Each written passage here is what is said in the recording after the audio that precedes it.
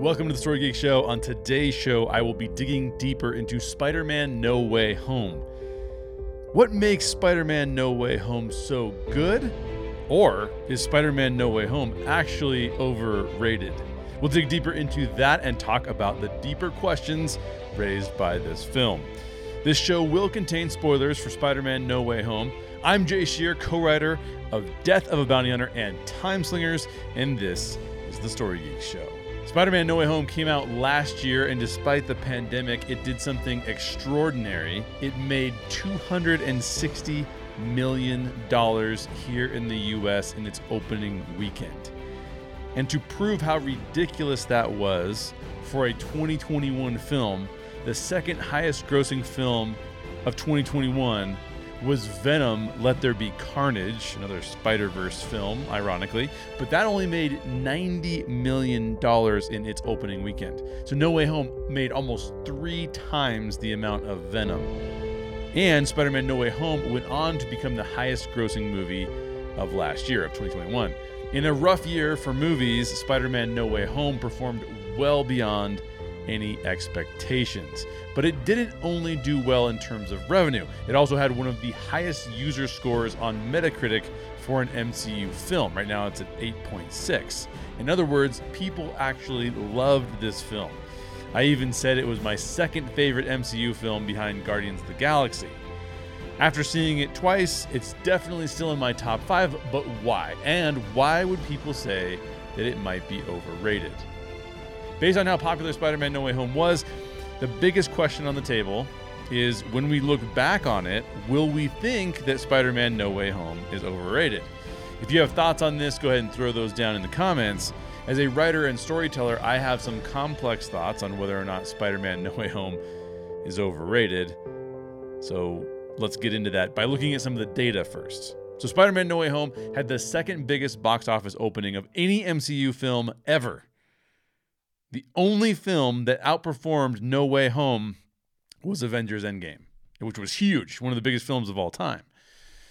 So it has one of the highest, if not the highest, Metacritic scores for all of the MCU movies. And if you've seen my other video on my other YouTube channel about that, it was on the podcast feed as well, where I talked about how the critics and the users rated each one of the MCU films and how that comes about in a tier list. Then you would know how well Spider-Man No Way Home does in the tier lists. It's super high up there.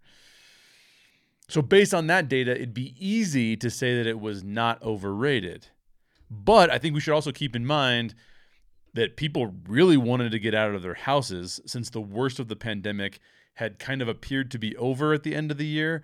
People really wanted to get out of their houses and go do something different, which may have made Spider-Man No Way Home a little bit more popular. The movie had massive spoilers associated with it. You had to go see it in the theater because if you waited, you would most likely be spoiled. I know some things were spoiled for me because I'm involved in this world and always thinking about these things. So you had to get to the theaters to see this film. Otherwise, you'd be very spoiler-heavy stuff going on social media. And then on top of all of that, all the other MCU films released during the pandemic were disappointing. Eternals is the lowest rated MCU film. Again, something you'd know if you listen to my MCU tier list podcast or watch any of those videos. Black Widow didn't do well, and even Shang-Chi was considered just kind of okay. So does that mean that we may have been emotionally in a place where Spider-Man No Way Home made a lot more sense for us to love? Well, here's kind of my take. I'm going to look deeper into how this story unfolds to assess whether or not it's actually underrated. And we'll start with the negatives, right? Let's get the negatives out of the way so we can get into the positives. I do think that the first thing that we need to come to terms with is that Spider-Man No Way Home does not have the best structure. The setup is a bit convoluted. It relies on Doctor Strange agreeing to cast a very suspect spell. Seems like something he maybe should not do. We'll get into that later. And the entire beginning of the film is fine, but it's not great. It's a little clunky in places. And like I said, we'll talk about that some more later. 2, the other thing that we should consider in terms of saying whether or not it's overrated is that if we ask the question, what is Spider-Man No Way Home all about, which we're also going to dig deeper into later in this show, it's asking a philosophical question that isn't necessarily answered in a way that is super understandable. You could also call the premise of this film a little clunky. It's sort of something, if I was to say what the premise of the film was, it'd be something like curing people as opposed to killing them or imprisoning them. So these are villains, right? Curing villains as opposed to killing them or imprisoning them leaves us more joyful and satisfied rather than regretful and shameful, right? That's kind of the premise of the film. It's not a terrible premise, but the execution on that premise can get a little rough at times. And the core premise itself, I have some questions about. So we'll get into that later. But if you were a person who did not like Spider-Man No Way Home, those are some of the things that you may be kind of gravitating towards to say, hey, look, it feels like it's a little bit overrated to me, especially when you compare it to some of these amazing MCU films that we've gotten in the past. Now, on the good side of it, to say, hey, the film's not overrated at all, there are some things that we really need to look at. First, the second half of this film, Spider-Man No Way Home, is amazing. That pun is intended. Once Aunt May dies, which functions as the midpoint of the film, Spider-Man No Way Home is near perfect, at least in my opinion. The second half of this film is phenomenal. The first half, a bit clunky at parts. Second half of the film, phenomenal. 2, the use of Andrew Garfield, and Tobey Maguire is exceptional. Just like Spider-Man Into the Spider-Verse, which No Way Home owes a lot to, in my opinion, because it follows some of the same concepts that film does. Just like that film, we can see the mistakes of the other Spideys have made, and that helps Tom Holland's Spider-Man overcome his personal challenges in order to come out a hero, right? So that's pretty cool, and it's cool to see all the interaction between those guys. And then 3, the other thing that I think we need to make note of is that the ending of the film has real consequences for Peter. And the last scene is incredibly satisfying from that perspective. It's somewhat tragic. It's really hard to pull off in a Spider-Man film with Tom Holland, but they do it. They pull it off. Really, really good. And then 4, the performances across the board in this film are absolutely fantastic. Absolutely fantastic. In fact, Ned's one of my favorite MCU characters. MJ is great. J. Jonah Jameson, amazing. Tobey Maguire and Andrew Garfield, killing it. They're all great in this film. So here's my conclusion as to whether or not Spider-Man No Way Home is overrated. If you think the setup of the film, the beginning of Act 1, start of the beginning of Act 2 as well, if you think those are clunky, I think you're right. I think you're onto something. If you think Doctor Strange agreeing to cast a memory erasing spell is completely insane and totally out of character for him, I totally agree with you. You've got something there. And if you dislike the premise, or you think it's a little clunky, like I do, and I'll explain that some more later, then I think you've got some ammo for saying that this film maybe is a little bit overrated. But if you dislike the second half of the film, which I think is truly exceptional, then we definitely do not agree. So the reason this film is in my top 5 films in the MCU is that it lets the audience experience every emotion. And it is a great time, and it makes for a great cinema film. This is the kind of film you want to see in the theater. And you want to see it for the first time in the theater, too, if you could.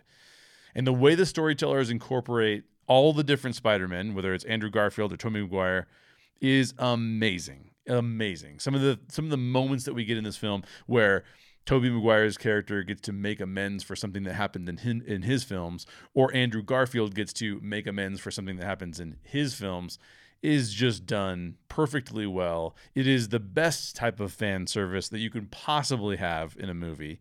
I don't know that we've ever seen it done better, let's put it that way. And at the end of the day, this film is extremely satisfying. I don't think I've seen a second half of a film that's this good since we saw Rogue One, which was phenomenal as well. So my final take is no, Spider-Man No Way Home is not overrated. It is truly exceptional. But I do think that, with any film, nothing's perfect. And so there are some things that you could say, well, to me, it was overrated because of some of the things that I talked about. But maybe you have some other reasons. If you do, leave those down in the comments below. But for me, Spider-Man No Way Home, It is a phenomenal film. I did not think that it's overrated. I think it's one of the best films in the MCU. I said it was number 2. Is it going to stay number 2? I don't know. I don't know. I have to watch some of the other films again and just make sure that I'm not reacting to the latest and greatest. But let's talk about the best and the worst scenes in Spider-Man No Way Home, because the beginning is a little clunky. Ending is phenomenal. What are some of the best scenes that guide our experience of this film? I'm going to start with the negatives again.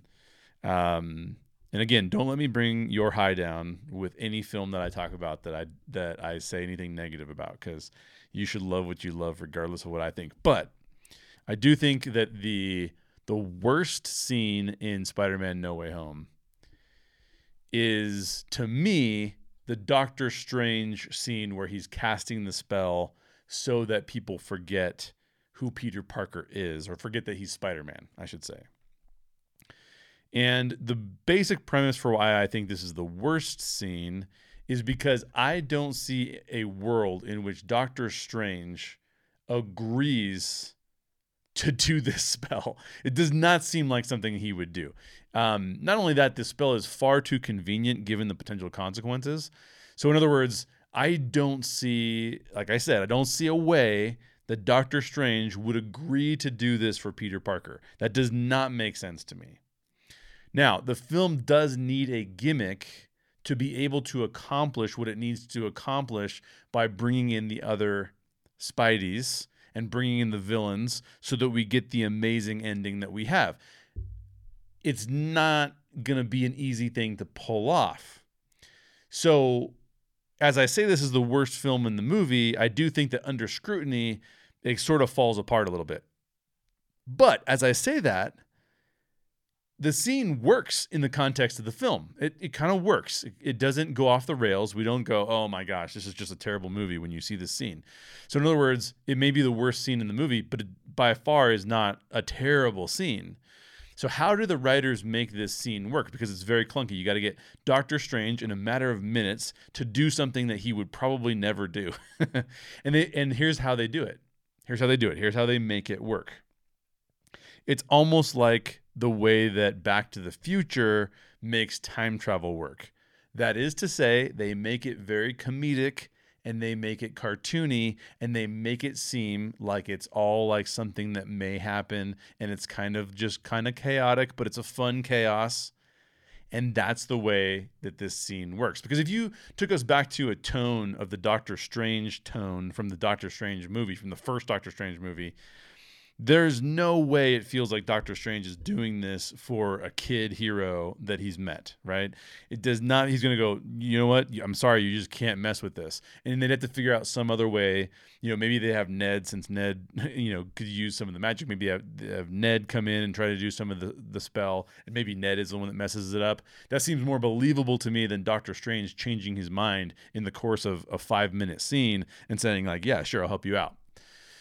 But the writers pull it off because there's tension in the scene, there's conflict in the scene, and they keep that humorous to the point where we know, for example, that Doctor Strange makes a joke with Wong about using the scene to forget a party that they had, right? And so you know that they're using comedy and they're using this cartooniness to be able to get through this scene in a way that we're not just going to go, I don't believe this scene, and then our suspension of disbelief is gone and we're out, right? No, they don't do that. If they tried to make this super serious and tried to convert Doctor Strange into a believer in Peter's objectives in a matter of 5 minutes, I don't think we ever would have gotten there. So that is my worst scene, just because it doesn't really seem to align with what the character of Doctor Strange would do in that circumstance or that situation. But that's enough negativity. Let's get into the best scene in this film. Now, this is why I think this film is so good. There are a ton of options for the best scene, and you and I might not actually pick the same one. So here are some of the scenes that I thought were amazing that I did not pick, and I'll let you know which one I did pick in a second. The arrival of Andrew Garfield and Tobey Maguire, and even as that bleeds into them meeting Peter and then going on to try and create cures for the villains, Those are all fantastic scenes. The way that they incorporate Andrew Garfield and Tobey Maguire into this film is exceptional. We talked about that earlier. The way that they're able to say, you knew these characters from other films, they're going to look and feel and act like they did in those films, maybe just a little older versions of those characters. And the way that they're able to relate those into the MCU, taking Sony characters that had nothing, the MCU wasn't even around at that point in time. Now, granted, Kevin Feige did have a role in the Spider-Man, the original Spider-Man trilogy with Tobey Maguire. I think, if I'm not mistaken, he had some oversight of that, the Sam Raimi versions there. But the way that they're incorporated here shows a real understanding of who those characters were and how they might show up in this film. So that's fantastic. But I didn't pick that as my best. The Doc Ock fight on the freeway, despite the fact that it comes at a weird part of the movie in terms of the structure of the film, that fight is visually awesome. And the way that they're doing the CG, the way that Tom Holland is kind of trying to deal with saving the educational administrator, the MIT, the lady from MIT, the way he's trying to save her and the way that Doc Ock is attacking, phenomenal. All that stuff is great, visually amazing. Aunt May's death, which marks the midpoint of the film, is done extraordinarily well. If you thought that Tom Holland, which we already know because we've all seen Endgame, we've all seen Tom in these other roles. If you thought Tom Holland couldn't handle emotional scenes, then you're totally wrong because this kid is amazing in emotional scenes. Does a great job dealing with the death of Aunt May. She does a great job of delivering with great power comes great responsibility, which is a big Spider-Man theme and usually comes from Uncle Ben. The fact that she delivers it here and does that well is phenomenal. And another moment from a scene, because the whole final battle has a bunch of great moments, but maybe my favorite moment in that entire scene, because you could pick that scene, which is an extended scene, you could pick that scene as just full of amazing moments. You've got the Garfield Maguire interaction where Tobey Maguire is telling Andrew Garfield Spider-Man that he's amazing, right? That's great. But my favorite moment in that big scene, in that long scene, my favorite moment is actually when Andrew Garfield Spider-Man saves MJ. Because we know going back that was something that he was not able to do in his films. And so that moment, even though we don't stay in that moment for a very long period of time, for a fan of Spider-Man and somebody who's seen all these films, that moment is phenomenal.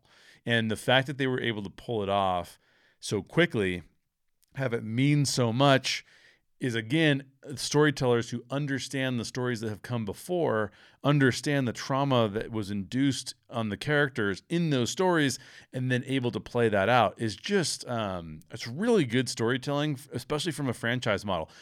Drawing stories in that were not a part of this franchise, and now they're making them a part of this franchise and doing it so well is pretty remarkable. So I think that is really, really cool. Now, I've gone on and on about all these really cool scenes and all these really cool moments. What is the best scene in this film? And this is where it's going to get controversial because you may not agree with this, but I love this scene. My favorite scene, what I think is the best scene in Spider-Man No Way Home, is when Peter Parker walks into the diner at the end of the film. Now, why would I say that? Why is the ending of this film so powerful? Well, the first thing is that it proves that Peter's actions have real consequences in the real world. A lot of times with superhero films, it's going to get retconned, it's going to get figured out, and this probably will too at some point, right? But the fact that Peter comes into this space and has to deal with his poor decision-making from earlier in the film, and that's caught up with him here, is amazing. So Doctor Strange, in the worst scene, by the way, which still means it's a pretty decent scene because I'm bringing that up as being meaningful to the film. But Doctor Strange, when he's casting the spell for Peter, he says, the problem is not Mysterio, it's you trying to live two different lives. So the consequences of living two separate lives plays itself out to the point where Peter can't be with his best friend or with the girl that he loves, the woman that he loves. At the beginning of the film, the worst scene has to be played for comedy because Peter isn't thinking through his actions, right? And Doctor Strange probably wouldn't do this for him. So it has to be played as kind of comedy, just like Back to the Future plays with its time travel, not as a scientific idea, but as this like whole thing that like, hey, it's just a gimmick, people. It's just a gimmick. Just go along with it because it's going to create greater things to come, right? Both of these films do that. And then we go, okay, we'll go with it. We'll kind of go with it. I do think Back to the Future does a slightly better job with its gimmick than does Spider-Man No Way Home, but that's an aside. But the point is that Peter's desire to have everything the way that he wants it to be, talked a lot about this in last week's show about wanting to be our own gods, right? Where we could say, I want everything to work out for me and everything to be good for me. Well, basically, this is Peter saying, I'm going to mess with reality because my life's kind of difficult and it would be easier if I didn't have to deal with this. And now he has to, in this diner scene at the very end of the film, where he goes to see MJ and see Ned, people who no longer remember him, now he has to figure out, okay, how do I get back into their good graces? I want to be in love again. I want to be with my best friend again. And he can't do it. He can't do it. So that's why I think that scene is so powerful. The consequences for Peter's earlier actions, doing something that he should not have done, the character development of him saying, I'm going to have to deal with this, to the point where he makes a choice for the world to forget that he's Spider-Man. The consequences are pretty severe, and Peter has to feel those. And that's when this film at the very, very end becomes very bittersweet.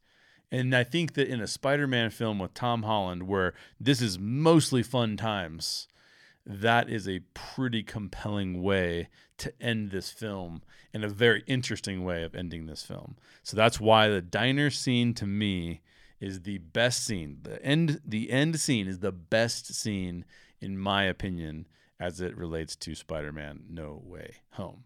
But let's go a little bit deeper into the premise of Spider-Man. What is the premise of Spider-Man No Way Home? So that we can answer the overarching question, what is Spider-Man No Way Home about? What is this film about?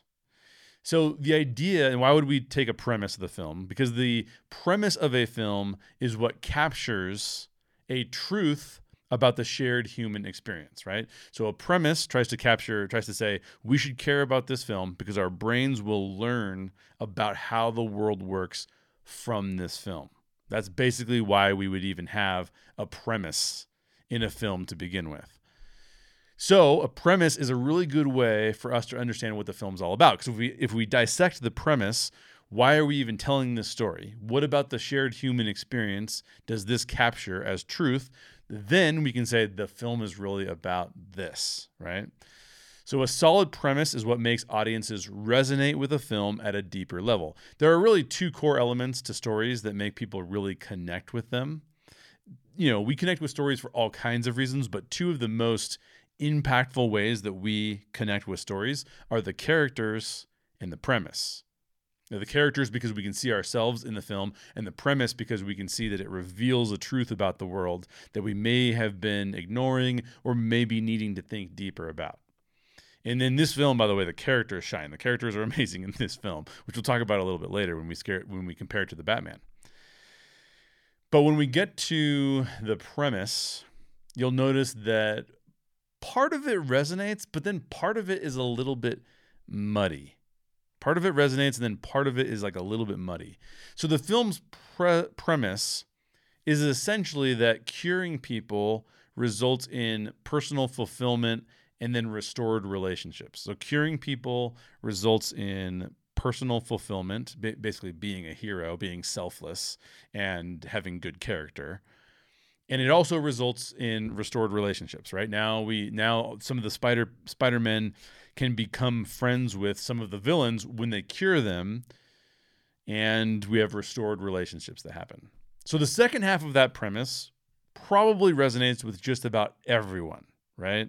Only like really, really hurt people are like, I don't want to have restored relationships, and I definitely don't want personal fulfillment, and I don't care about my character. Most people care about their character. They want personal fulfillment and they want restored relationships, right? So most people will resonate with the truth of us wanting that out of life. But let's break this down a little bit further. If Peter kills Green Goblin out of revenge for May's death, so his aunt Green Goblin kills Aunt May. We all saw that happen in this film. If he kills Green Goblin out of revenge, then he'll feel guilt, he'll feel shame, he'll sink into despair. Most likely. In fact, some of the other Spider-Men are kind of educating him on that, right? So if he does that, he'll become the villain that J. Jonah Jameson actually thinks he is if he were to kill Green Goblin. But if he saves Green Goblin, he'll realize that his character meant more to him than he might ever imagine. And he'll get personal fulfillment out of it. And he'll realize that he did the right thing. And like I said, that's why Andrew Garfield and Tobey Maguire are all there to point Peter, to point him in the direction of being a hero and to point him away from being a villain. They literally do that, right? Tobey Maguire literally catches the Green Goblin's, what do you call it? His hoverboard, for lack of a better word, since we're on a Back to the Future comparison here. So they want to point him towards personal fulfillment and hope and away from despair. So the second half of the premise, like I said, mostly works. It's the first half of the premise where things get a little bit more cloudy for us, like I mentioned just a second ago. And it kind of causes us to ask more questions about whether or not we might actually agree with the film's premise. And the first question I think we need to ask is essentially, can we cure other people? Can we cure other people? Because the premise of this film is we need to cure as many other people as possible. And a quick follow-up to that question is, how would we go about curing people? But we also need to ask a deeper question, and that is, why do people need to be cured? You know, what is the root of human beings choosing to do evil? What's the root cause of that? And is that something you could even cure? And is evil the result of something that can be cured? It's another way of asking that. And if you were to cure them, does that actually make them incapable of doing evil? Again, right? So many questions relative to curing people, especially villains that are evil. So I think this aspect of the film's premise is demanding more information from us. It demands more thought from us. It demands us to engage a little bit more. It is not a clear-cut premise. There are some really clear-cut premises, right? We should do this so that we will get this result. There are also negative premises, right? Ruthlessness will always result in, despair or ruined relationships or whatever it is, right? There's these negative premises. This one is, hey, cure people and it will be good for you and it will be also good for them in the ways that we already talked about earlier. But this also asks a question about why are the villains that we find in films, why are those villains evil? And can we just cure them of it? Right? Could Thanos have been cured of his problems? Could Ronan be cured of his evil? Could Zemo be cured of the things that he was doing? So I think that there's part of this premise, this first part of the premise, that definitely will resonate with a lot of people. There's this concept of hurt people. And this film was kind of saying well, is there a way to cure those hurt people so that they won't hurt other people? And for people who have severe trauma, whether it's mental or physical trauma, there is a part of this that rings true. We need to help cure those people. But it's also not like people with trauma or with physical or mental ailments. It's not like they all become villains. So this curing people aspect continues to be a little bit odd, right? For example, in the film, Peter almost kills Green Goblin. And if he had, what cure would Peter have needed, right? Because now Peter is acting. Now you could say, well, Peter had the trauma of Aunt May. And could we have solved that? And if we had cured him from the trauma of Aunt May, would he have gone on to try and kill Green Goblin? We could ask that question. Maybe that's part of the premise here, right? Now, as I mentioned earlier, obviously Garfield and Maguire's Spider-Man, I don't know how to say that. Andrew Garfield and Tobey Maguire and their personifications of Spider-Man are present here to help Peter deal with the trauma of losing Aunt May. That is part of his cure, is them trying to help him understand that from a different perspective, because they also had trauma in their lives, which then help them communicate to Peter, Tom Holland's Peter, about, what this cure could actually look like. So all of those things are true, but I think here are some other questions we have to consider.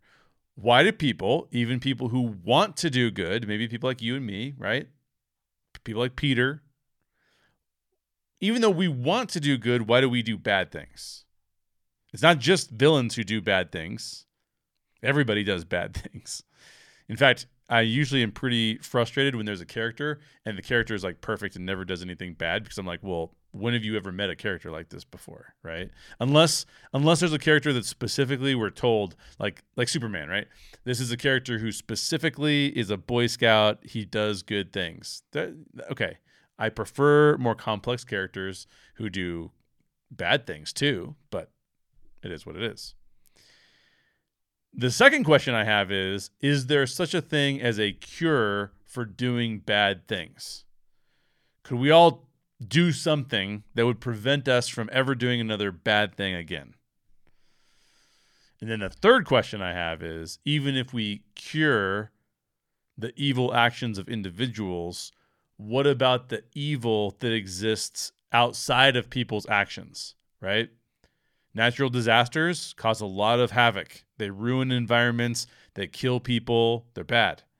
Cancer kills people. It kills animals. It's bad. Diseases. We just came through, we're maybe partially in a pandemic. Seems pretty bad.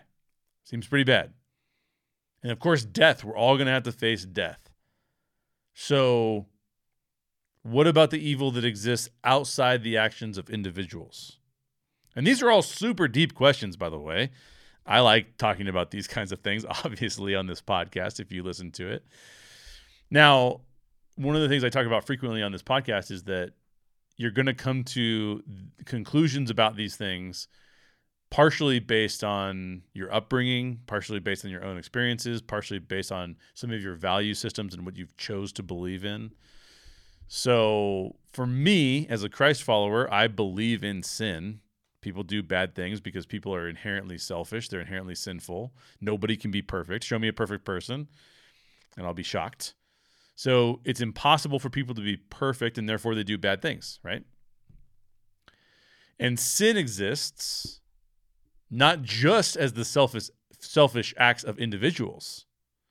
Sin exists not just as the selfish, I don't know why I'm having such a selfish acts of individuals, but the entire universe is actually subject to imperfection.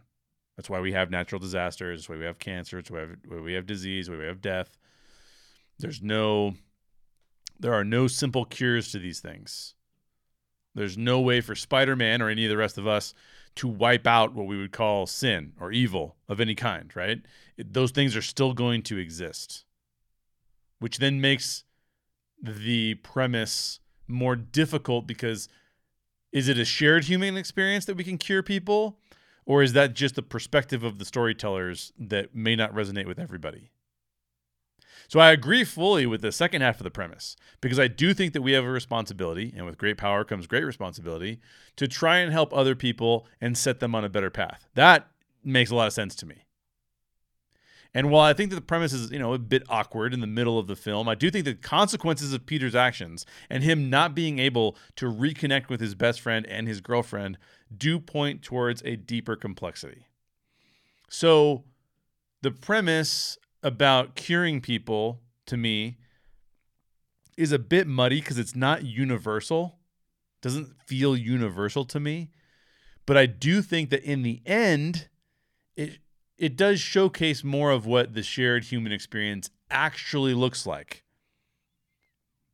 You know, when Peter can't just cure everybody and it all works out great, there's some muddiness there. It's difficult. So I think that that's where the premise plays itself out a little bit better. The actual premise of saying, like, we should just cure people and then everybody will be happy and great. If the film actually displayed that happening, I'd be like, man, I don't really like this premise because I don't know if this premise is really, if it really means something. But because they can't cure everybody and because Peter does have to deal with the consequences of his own behavior, I think it actually works a lot better. So the actual premise is not my favorite, but the execution of the premise makes up for what the premise was actually intending to sort of say, at least in my opinion. If you see a different premise, or if there's some feelings that you have about how the premise played itself out, leave me a comment and let me know because I'd really like to hear your thoughts on how that. The premise is so important because it is the truth of the shared human experience. And when I see a premise that's strange, it's really hard for me to get over that. Now, this one, I go, that premise is a little bit strange. They're just going to cure all the villains? Why didn't they cure Thanos? Why didn't we cure villains all along in the MCU before we got here? It's kind of strange. But then how it plays out, it's like, okay, I see what they mean, I think, by curing them. I think what they mean is we should attempt to do good. And if we can't, then maybe we have to defeat evil, but we should attempt to change the evil thing into a better thing. That's what I think. That's what I think that they mean. But for my final topic today, we're going to get into a really interesting conversation here. Comparing Spider-Man No Way Home to the Batman. Spider-Man No Way Home versus the Batman. It's interesting to compare the two latest superhero films. We like to compare things as humans. Why not compare these two? So let's compare Spider-Man No Way Home to the Batman. And as many of you know, I love Spider-Man No Way Home. While I thought the Batman was, it had this great potential, but ultimately I thought it was decent instead of maybe amazing. So why is that? Let's break it down. Spider-Man No Way Home versus the Batman. I'm going to break this comparison, Spider-Man No Way Home versus the Batman, I'm going to break it up into categories. So let's start with the characters. Not just the lead character, but the entire cast of characters. I do think both films are fantastic in regards to their cast of characters. I'm going to give the W to No Way Home, but it's just slight. And here's why. I do believe that every character in No Way Home is exceptional for what it is that they are embodying. Ned is fantastic. MJ is fantastic. All three Peters in this film, you could argue that they're perfect and used extraordinarily well in the film. Now, on the Batman side, Batman is very good. Catwoman is great. Penguin is fantastic. But all the other characters are probably good at best, but not quite as good as what we got with Spider-Man No Way Home. So I'm going to give the slight win for characters to Spider-Man No Way Home. Second, let's look at the plot. I think that the Batman actually has a better plot than Spider-Man No Way Home. Now, when I say the better plot, what I'm talking about is execution of events happening in what order they happen and how they happen. The Batman has a pretty good plot. It's very Seven, detective, noir, has all those elements to it. Spider-Man No Way Home's plot sets up some amazing moments, but it's maybe not as intriguing or as original as the Batman feels, at least in the world of superhero movies. So I'm going to give the edge on the plot to the Batman. Third, let's talk about the tone. Tone is going to be super subjective.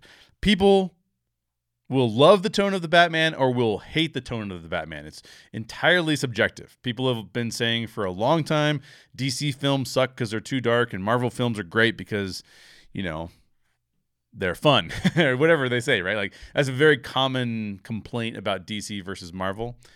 I think a lot of people will probably like the lighter tone of No Way Home. It's probably a more ubiquitous tone for people to like. But a lot of people will love the gothic darkness of the Batman. So in my opinion, the tone is super subjective. Both handled the tone of their films extremely well. I don't think there's a winner here. I think it's basically a tie. Pick whichever one you like better. Either way, the films stick with that tone. Like Spider-Man No Way Home feels like an MCU film. The Batman feels like you could have picked up a comic book and just read this movie as a comic, right? Especially the comics from the 80s and some of the comics from the 90s that were really dark. Fourth, let's talk about structure. This is a very writing or storytelling-centric breakdown of these two movies. Structure, these films are kind of exact opposites when it comes to structure. If you look at the Batman has 2.5 fantastic acts. Act 1 of the Batman, fantastic. Act 2 of the Batman, fantastic. Act 3 is okay, but it suffers a little bit near the end there. Loses its way, you could say, a little bit near the end. Some people might disagree with me there, but I think the structure of the film, it tries to reach its climax, and then it kind of just does this kind of thing where it's like, oh, wait, no, we're almost to the end. Just hang in there. It's a little too long, maybe. Spider-Man No Way Home, on the other hand, is kind of the opposite of that. It sort of struggles early on. It struggles in Act 1. A little bit of the beginning of Act 2 isn't really that great. You're kind of thinking to yourself, like, where's this movie going? It's not super interesting, but I guess it kind of feels like a Spider-Man movie, so I'm good with it, but it's not great. But then once it hits its midpoint with Aunt May's death, from that point on, it's awesome. It's great. So, some movies are like that. Some movies, the way that the structure of the film works, it's better at the beginning. Some of the structures are better at the end. I said earlier, Spider-Man No Way Home is the best second half of a movie I think I've seen since Rogue One, which is phenomenal third act. So, in my opinion, Spider-Man No Way Home is up there with some other fantastic movies. So I'm going to give Spider-Man No Way Home a slight edge, because if a film starts out really well, but it doesn't end really well, so here, why do we care more about the end of a film than we do about the beginning? And I'm not saying everyone needs to, but in the narrative arc, the film is working towards proving out its premise, proving out that there's a shared human experience that we're trying to live together toward. And that's why near the end of the film, because we get more and more tense as an audience, that the reward, you can imagine it this way. I heard a singer talk about this once. It's really, really good. Really, really good.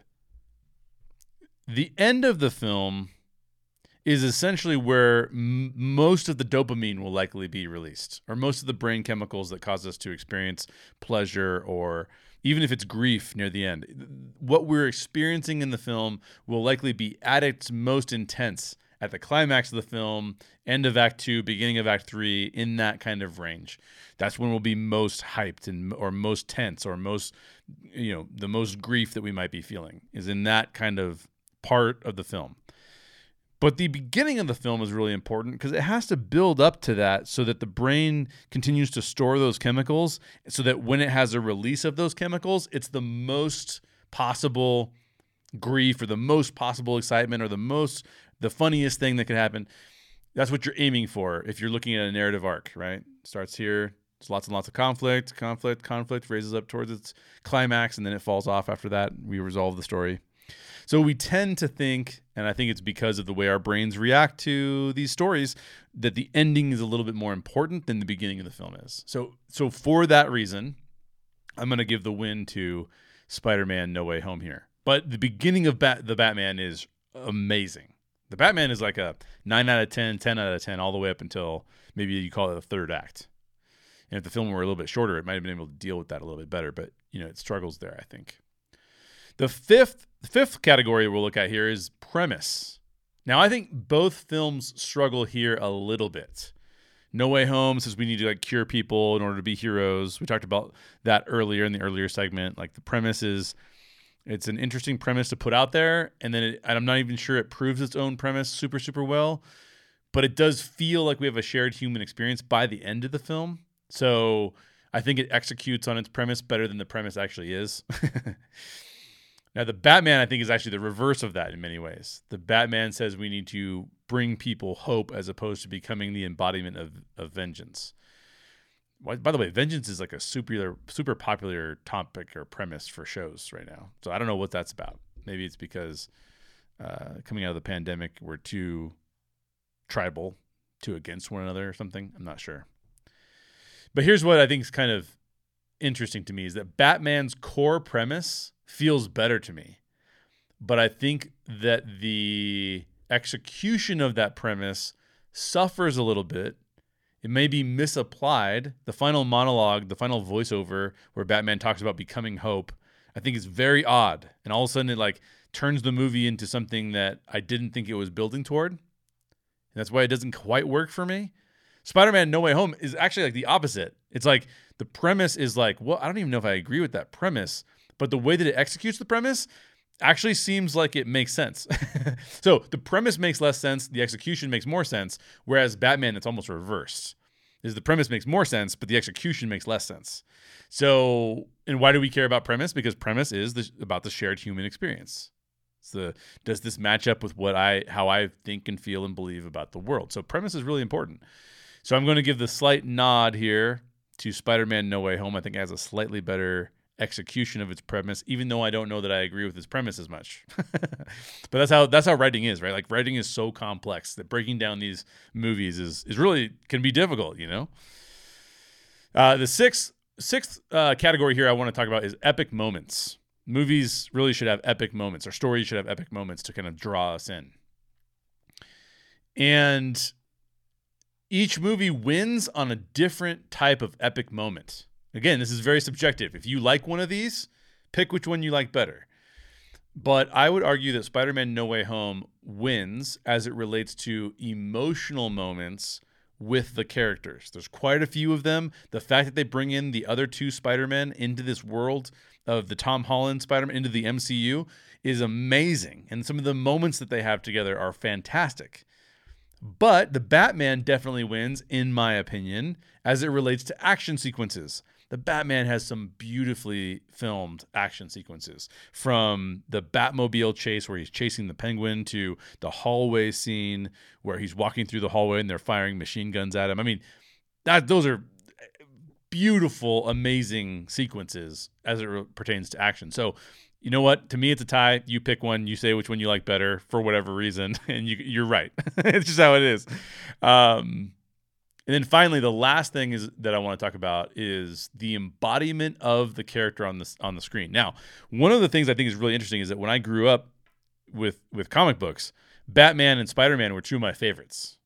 So comparing these two films is really interesting to me because I love both these characters. And most of you probably do. A lot of us like Spider-Man. A lot of us love Batman and Spider-Man.